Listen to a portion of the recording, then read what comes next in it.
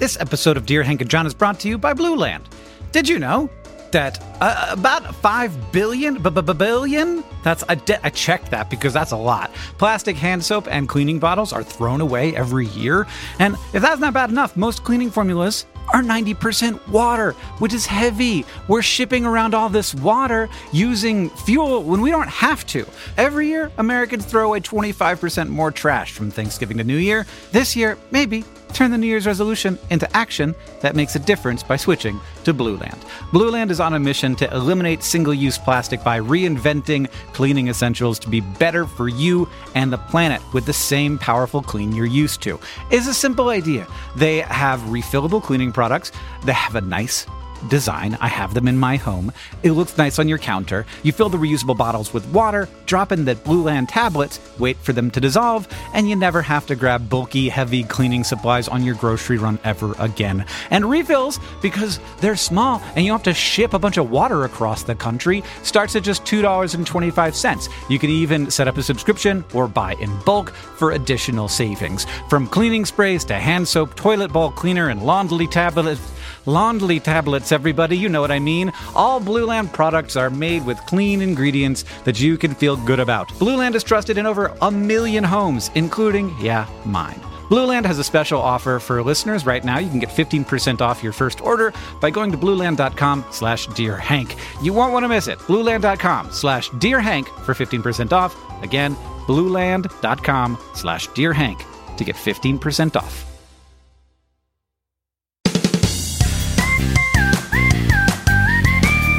Welcome to Dear Hank and John. Or as I prefer to think of it, Dear John and Hank. It's a podcast where two brothers answer your questions, give you dubious advice, and bring you all the week's news from both Mars and AFC Wimbledon. John. Yeah. John, did you hear about the teacher who doesn't like to teach in public? No. He was a private tutor. John. Wait, I don't get what. Wait. Why is that a pun? I told the joke wrong. That's just an observation. I told the joke wrong. Retell the joke. Tell it from scratch, and so we can find out just how good it was going to be before you messed it up. Okay. God, I'm so frazzled. I really love it when the punchline of a joke has been ruined. I love the second telling of the joke. Yeah, listen. So much. Well, did you hear about the teacher who only likes to fart in private? Oh, who only likes to fart in private. Yes, instead of teach. Yeah, he was a private tutor. He was a private tutor. Oh, God. It's teacher day, John. Well, Hank, what a beautiful way to honor the teachers of the world with that joke. Really lovely. Thank you. Boy, I do appreciate all of the people who have taught me. I mean, thank you to teachers, but really an extra special thank you to Hank Green for honoring teachers in such a deeply meaningful way. Oh, God. I am so thankful to all of the people who have taught me, and also education is the foundation on which all progress is built, John. So thank you to everybody who does that job. I, too, am grateful to all of my teachers, but I am especially grateful to my children's teachers who are doing incredible work in extraordinarily difficult circumstances, as is the case for so many teachers around the world right now. So thank you for finding ways to remain committed to your students, even in this time of extreme difficulty. Yes, it's hard. Hank, I would like to begin today with a question from Estelle that I've been thinking about ever since I first read Estelle's email. Dear John and Hank, why do superheroes fly with their hands and fists stretched in front of them? Is it better for, steering? Is it to pulverize oncoming obstacles? Please help Estelle. Yeah, if you're going fast enough, I guess you got to be worried. If you think about it. If you're literally flying faster than a speeding bullet, yes, then something that you hit that is stationary is moving as fast to you relative to you as a speeding bullet. Right. So maybe you want that to hit your fists instead of your head. That is absolutely correct. I don't think that's the primary reason, though, why superheroes fly with their arms out in front of them. I have a theory, but I'd like to hear yours. Here is my theory, and it's based on my observation of high-level competitive swimmers. They kick off the wall, and then when they could just hold their hands at their sides while they were doing the dolphin kick, what they actually do is they put their hands in front of their heads, which I assume there's some aerodynamic or water dynamic in this case reason for. Right. So I assume that Superman is doing this to go faster. I think that would be correct if Superman put his hands together in front of his head and made himself into a wedge. It's a great point. Very good observation. That would allow him to move fastest through the air. Because when you're moving as fast as a speeding bullet, like it is like the air becomes a substantial amount of resistance. Like you have to cut through that air. It becomes basically a solid. You want to be like basically bullet shaped. Yeah, but he doesn't do that. And do you know why? Great point. I don't know why. It's vanity. Oh. Because it looks cool. And we all want to think that Superman doesn't care how cool he looks. But he does. But Superman is not, like, his muscles have nothing to do with his strength. He only works out so he can look good. That's right. He could be my size and he would still have super strength. That's right. He is an alien. So he only looks good because he wants to look good. It turns out he's not just vulnerable to kryptonite. He's also vulnerable to social judgment. He is. And we all are. He's just like us. He feels scared all the time, and he's worried that he might not be beautiful and he might not be worthy of love. But I will say to Superman what I try to say to myself, what I'll say to you, Hank, what I think is true of every person and or alien from Kal-El on this planet right now. Close. Which is that we are all worthy of loving and worthy of being loved. And it makes sense in a way, Hank, because Superman, you know, like he kind of grew up without a family. He has to feel a little bit abandoned being shot in a spaceship from a different planet Krypton. To Earth. Yes. Right? Uh-huh. Krypton. Kal-El is his name. Yes. You got there.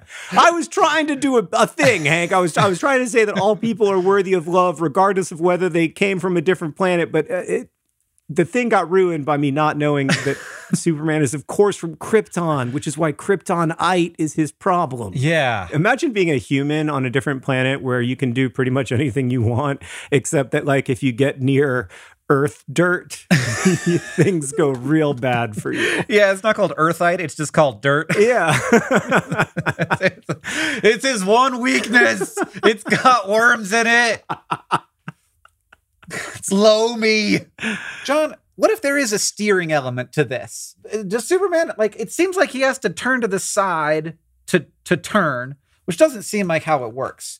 I guess I'm a little bit confused about the physics of Superman. It's a great question. How would you turn? How do you turn? Maybe you turn by thinking.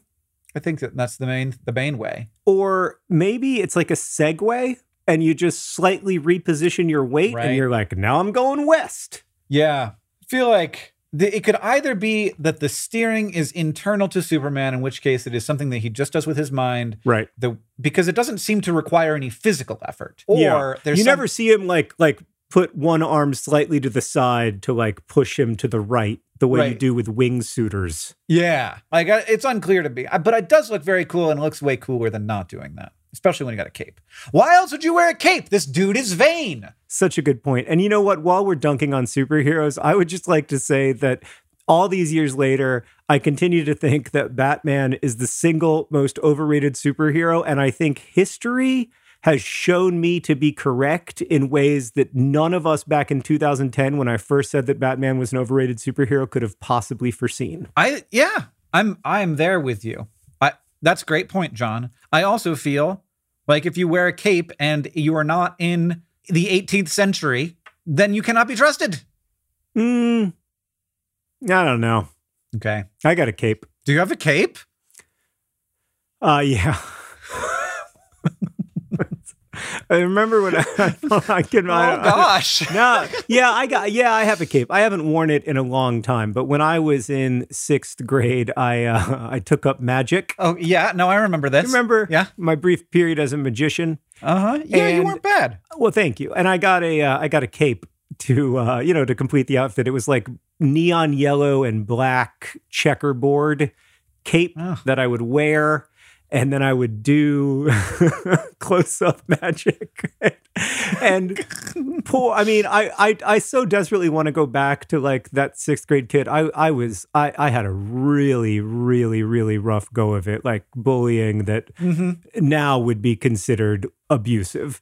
And I really thought that if I got good at magic, then kids were going to like me. Yeah, I remember you also felt that way about OP pants. Oh, God. I thought those OP shorts, I had a matching OP shirt and shorts combo that I genuinely believed was going to transform my social. This speaks to actually why I had problems socially at school, that I thought I was just like one matching shirt shorts combo away from total success. And or close-up magic. Yeah. Yeah. But that kid was also so sweet. Like, I look back at my 6th grade self and I feel like a level of cringe and embarrassment, of course, because I was trying way too hard and yada, yada, yada. And there were things about me that were really annoying and that were difficult for other kids. And I totally understand that. But I also look back on it and I feel a lot of like sympathy for that kid. And I think like, you know what? The stuff that you were into was cool. And more importantly, like the way you were into it was so cool. And I like that about you. And I want to like, I wish I could go back and tell my 6th grade self that. So if you are a 6th grader or you have a 6th grader who feels similarly, like, I think it's great that you love the stuff that you love and you love it the way you love it. I formally rescind my comment about capes. Oh, I forgot about that. Yeah, no, you can't. Don't say that about capes. You're hurting 6th grade me with this close-up magic habit. But I do have another question that has arisen. Oh, really? We're not gonna do this one question for the whole show. I could probably count the number of items I own from when I was in 6th grade on my fingers. Oh. Possibly on one hand. Yeah. Is that the case for you? And if so, why is one of them the cape? It is the case for me. And I have no idea. It's one of those things where like, because I held on to it, I feel like I should hold on to it. Yeah. You know, like I also have my uniform from when I worked at Steak and Shake. Oh, and I'm not sure why that's still there. I also have why. I also have the Banana Republic backpack satchel thing I wore in middle school. It was sort of like a side bag. It was sort of purse-ish. And all the other kids were wearing backpacks, but I was like, no, y'all are going to love my satchel.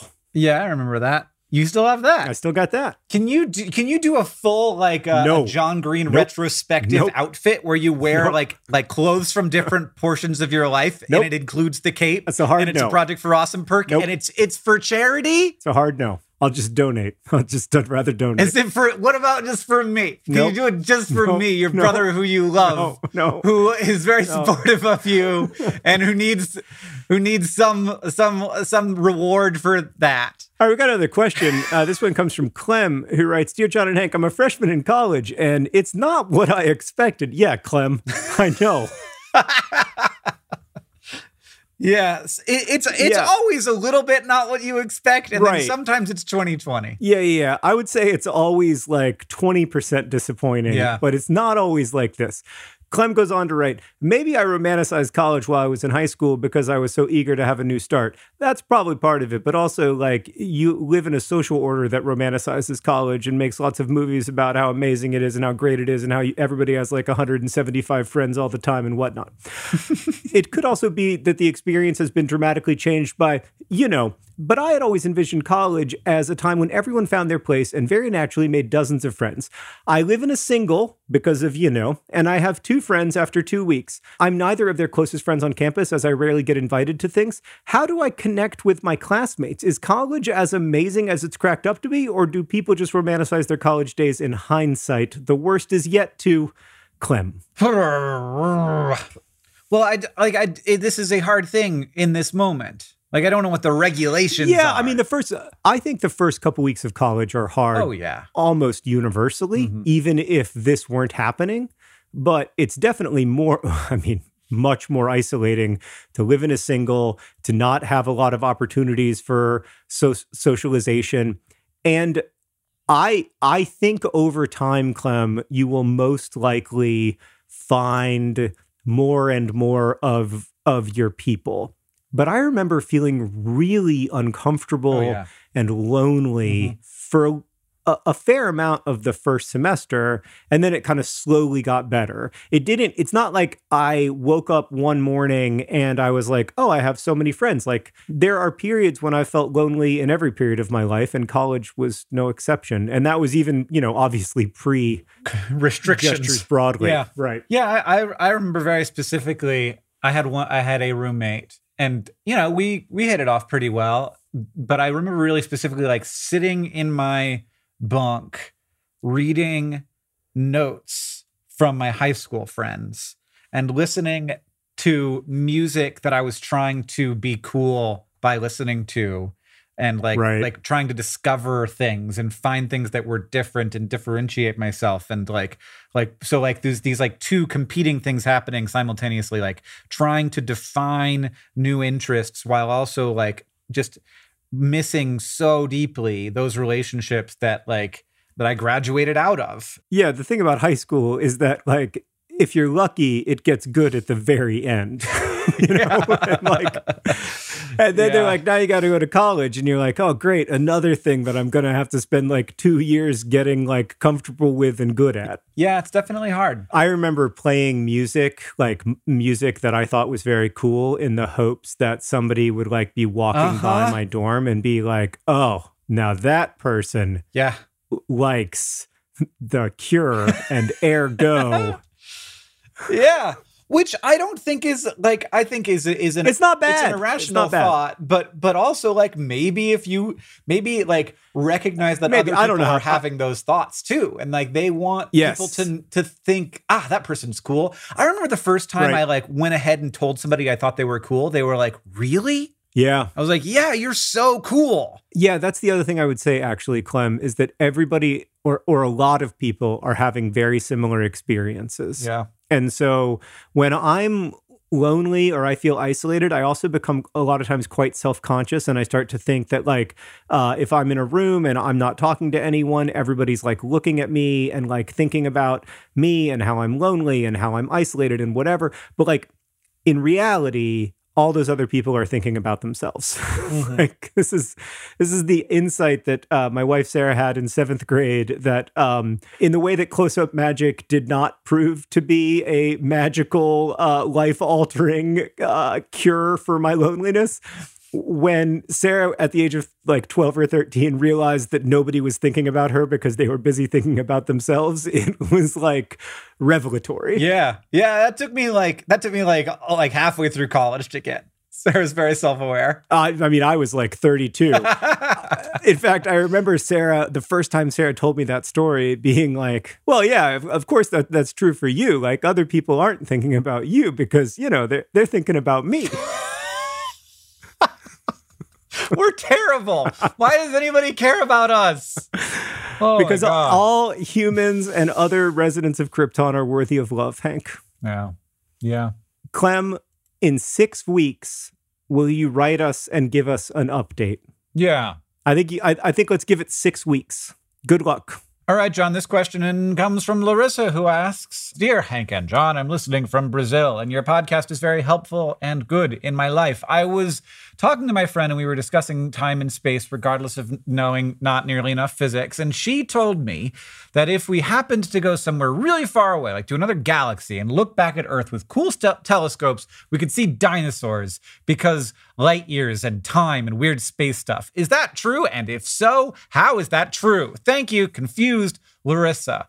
Before Hank answers this question, I am going to offer context, because I did not know this until, I don't know, fairly recently in my life.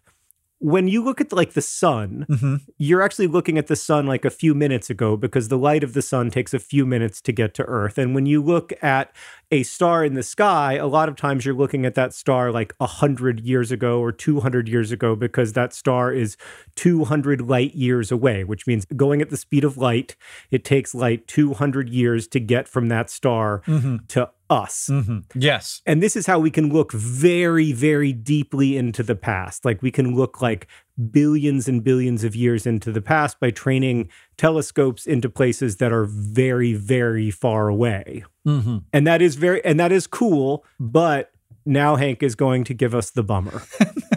Well, here's the thing. So we've got two problems here. One, we've got the problem of how to get somewhere instantaneously and break the laws of physics by folding space on itself or something. So if you can get 65 million light years away, so that's the farthest you need to get away to be able to see dinosaurs before like the extinction event.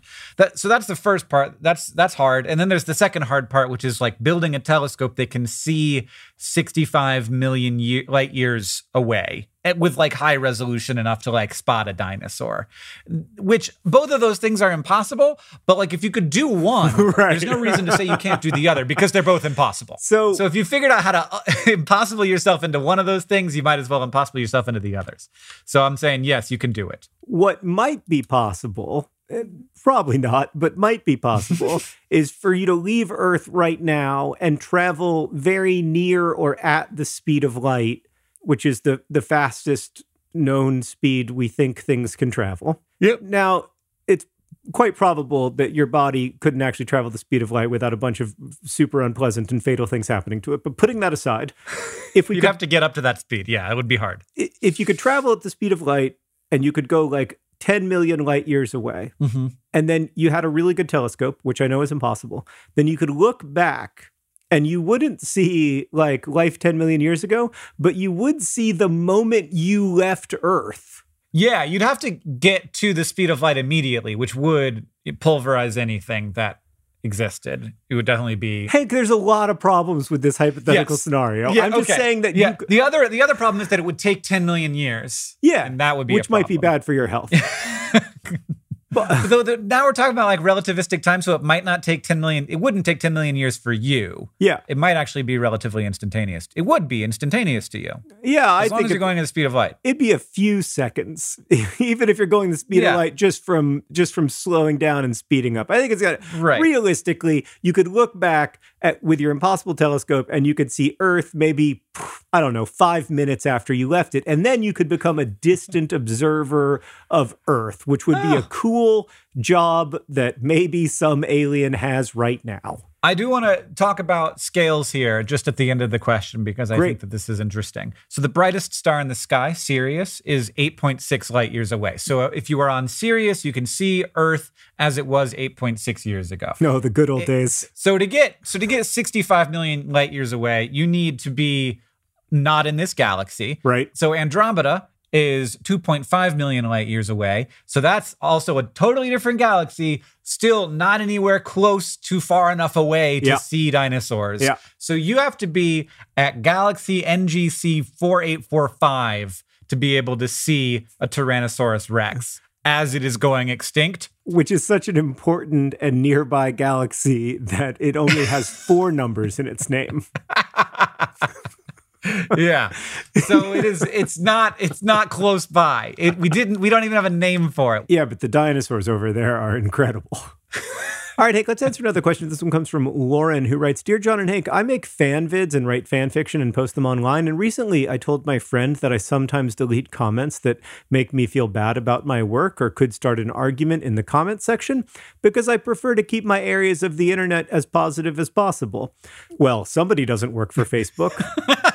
My friend accused me of censorship, and it's been bugging me ever since. Is it wrong for me to delete these comments when the platform allows me to, or am I just cutting out toxicity before it can grow? Yeah, so there's two ways to imagine.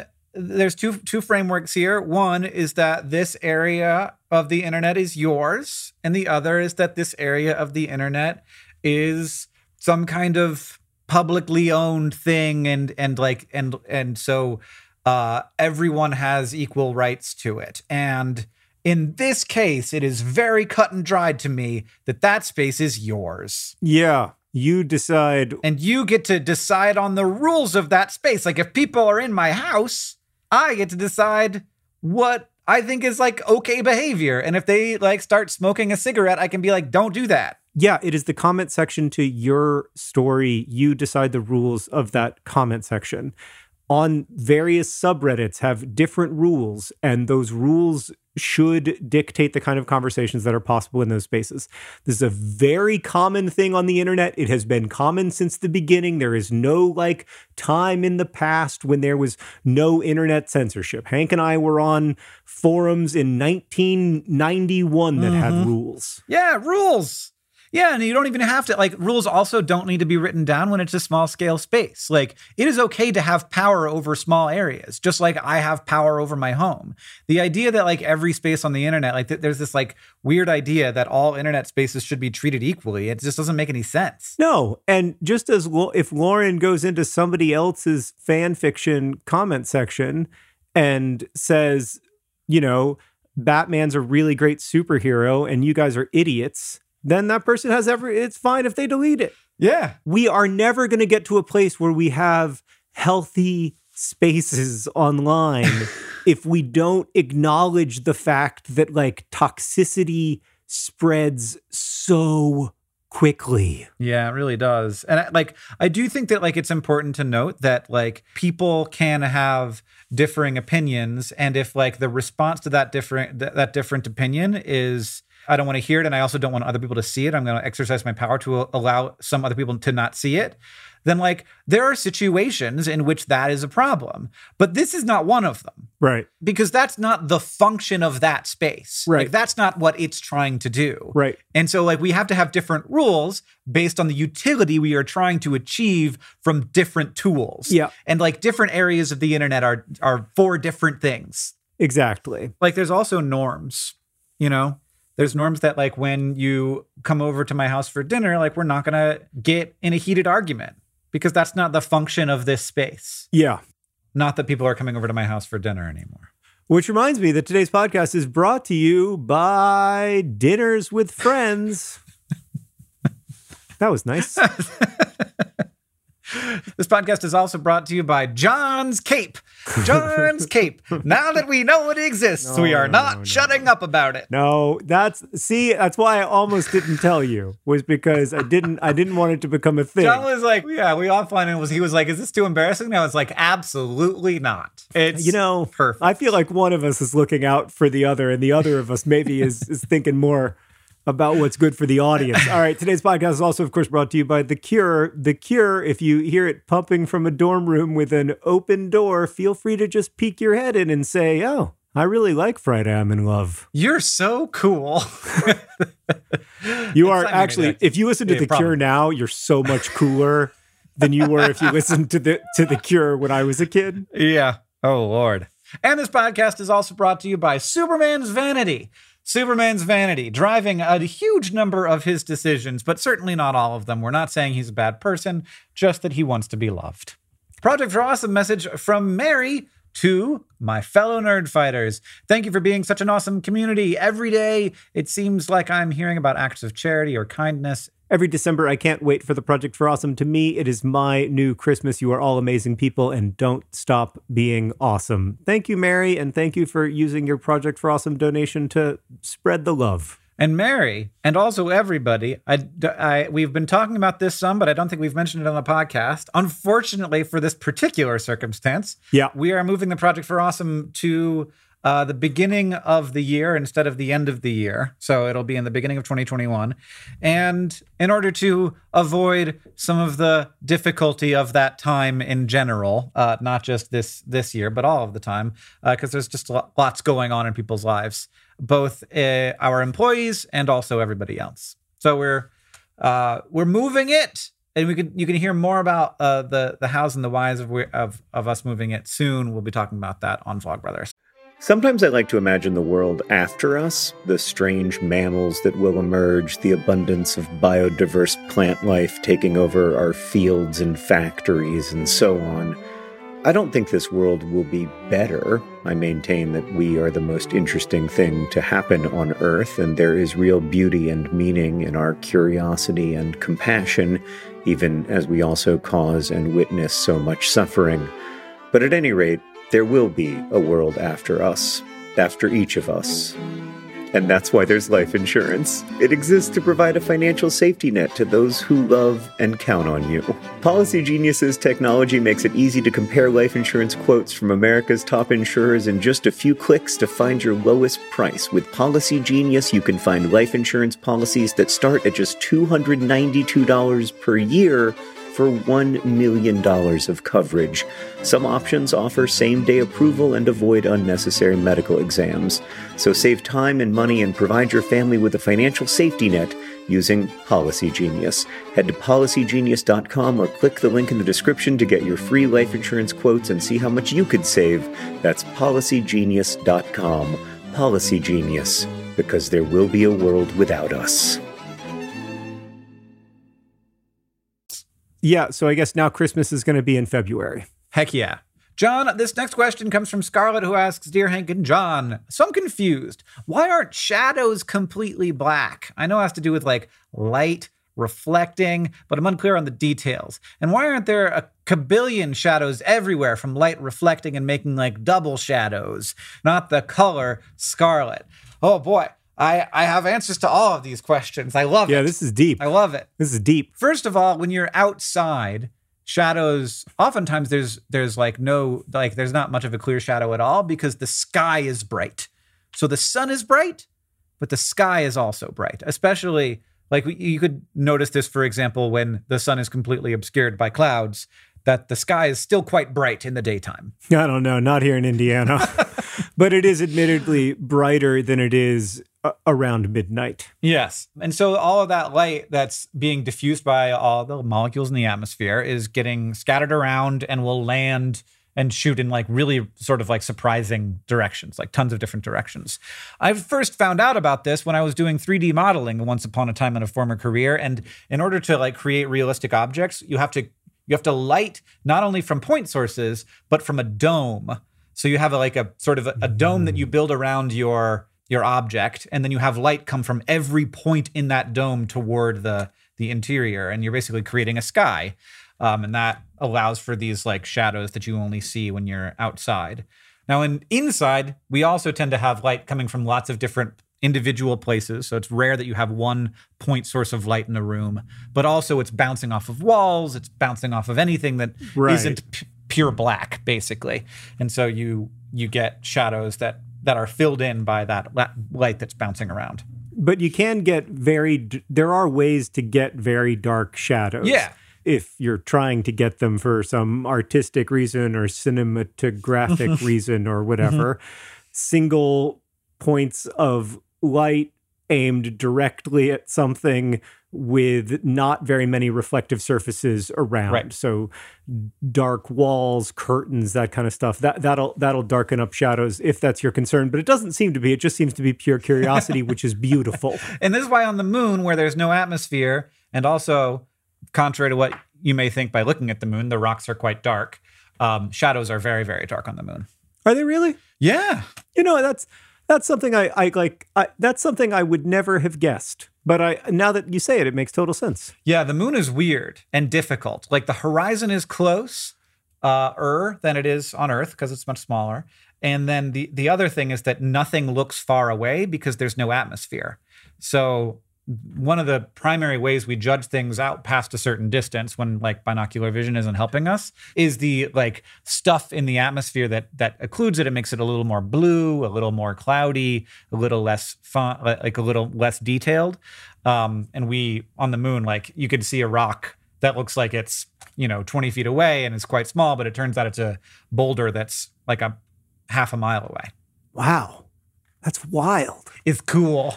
All right, Hank, before we go back to space with the news from Mars, which I know you're excited about, first, I need to read you this email from Alexis, who wrote in to say, Dear John and Hank, at the beginning of the pandemic, my sister and I decided we wanted to hatch chickens since we had nothing better to do. We hatched 10 chickens and 1 duck because the people who sold us the eggs messed up on April 30th. We named them, and I named one of the roosters Hank and the other rooster John. They've been named this ever since we could tell them apart from the others. John was the soonest to grow up and started crowing and getting long tail feathers first, but Hank quickly outgrew him, which is just like life.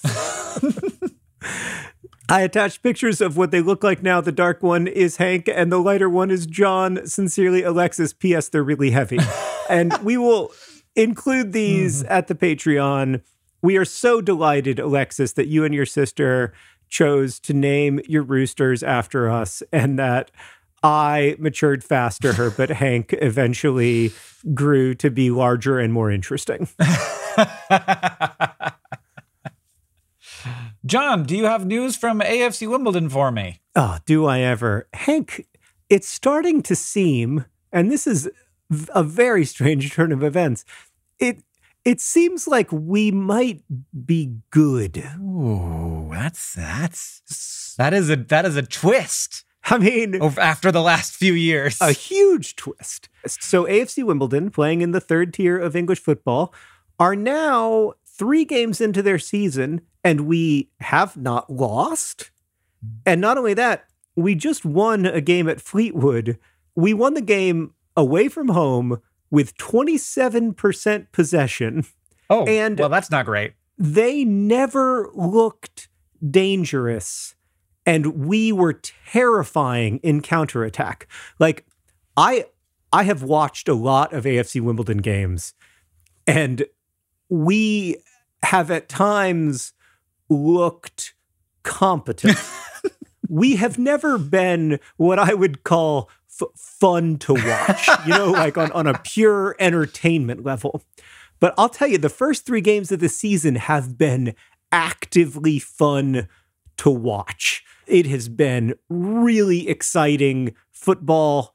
Like, it's just, I can't believe it's all happening. Plus, Steve Seddon, our best player from, I can't remember if it was last season or 2 seasons ago, but I mean, really one of the best players in the third tier. Steve Seddon has rejoined AFC Wimbledon on loan, and he scored the goal that saw us beat Fleetwood 1-0, and he looked incredible. And so I'm looking at AFC Wimbledon after 3 games in 8th place, and admittedly, it's a 46-game season. There is a long way to go, but we look good. So how do you end up in a situation where Fleetwood had way more passes than you, way more possession than you, but fewer shots on target and the same number of shots on goal? How does that happen? Well, because we sat back and let them have all of the little backwards and sideways passes they wanted to have. And then every time they tried to pass it forward, we were like, nah, we're not, we're going to take that ball. Yeah, take that back. Yeah, go back to your side of the field. We're going to take that ball, and then we're going to kick it really long to Joe Piggott, and then Joe Piggott is going to run it down, and he's just going to kind of like get his body between you and the ball, and he's going to frustrate you. And then the best part, Hank, was that after the game, the manager of Fleetwood Town, this guy, Joey Barton, he was like, they came in with a plan to waste as much time as possible and play really negative football. Of course we did. You're right. We did come in with we scored a goal in like the 8th minute. And yes, then we wasted time. Like, how else are you going to win a football game? And so I love to see it. I love to see the like salty tears of, well, that's a really negative way to play football. Oh, I'm sorry. We're in the third tier of English. Lionel Messi isn't available. Okay, so like, yeah, we're gonna play some. The goalkeeper is gonna kick some long balls to the forward. That's just the way that it's gonna be.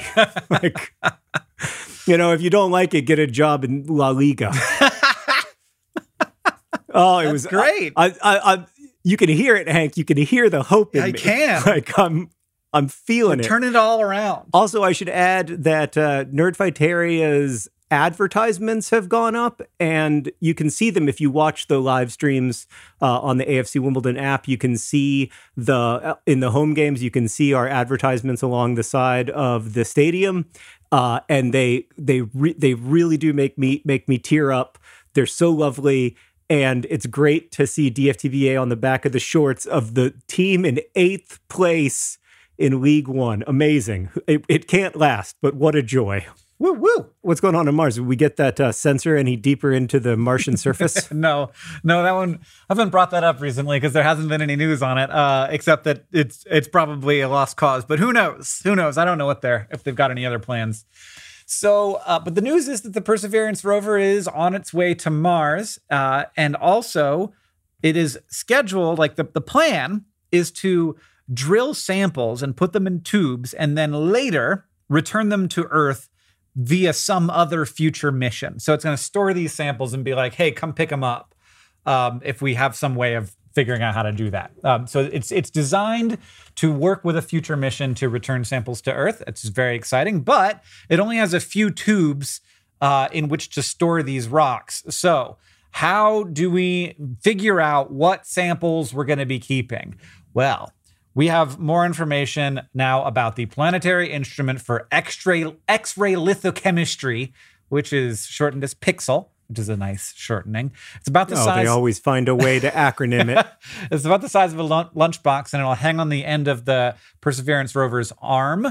And its job will do a whole bunch of X-raying of various samples. And most Mars missions have included an X-ray fluorescence spectrometer.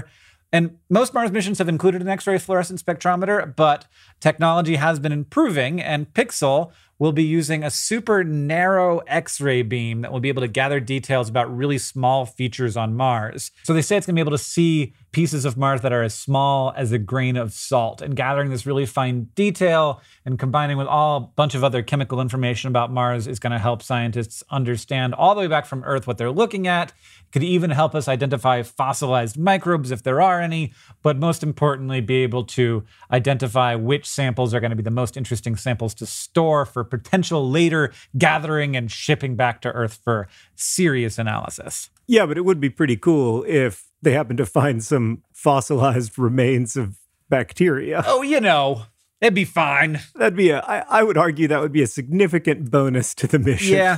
Yep. Yeah. I'm just. Let's just say that the more likely outcome is that we get to do cool chemistry. Right, which is fun too, because in the end, life is itself deep down just cool chemistry. Yeah. And on that note, Hank, thank you for potting with me. Thank you for making a podcast with me, John. I enjoyed it. I'm so glad that we get to do it. Yeah, me too. How lucky are we? Super, super lucky. I'm sorry that we only got to 4 or 5 questions this week. Well, I mean, it's not our fault that question about Superman demanded 30 minutes of our time. Least. You can email us your questions at hankandjohn@gmail.com. We're off now to record our Patreon-only mini podcast, This Week in Stuff, over at patreon.com/Dear Hank and John. This podcast is edited by Joseph Tuna Medish. It's produced by Rosianna Halse Rojas and Sheridan Gibson. Our communications coordinator is Julia Bloom. Our editorial assistant is Devoki Chakravarti. The music you're hearing now and at the beginning of the podcast is by the great Granarola. And as they say in our hometown, don't forget to be awesome.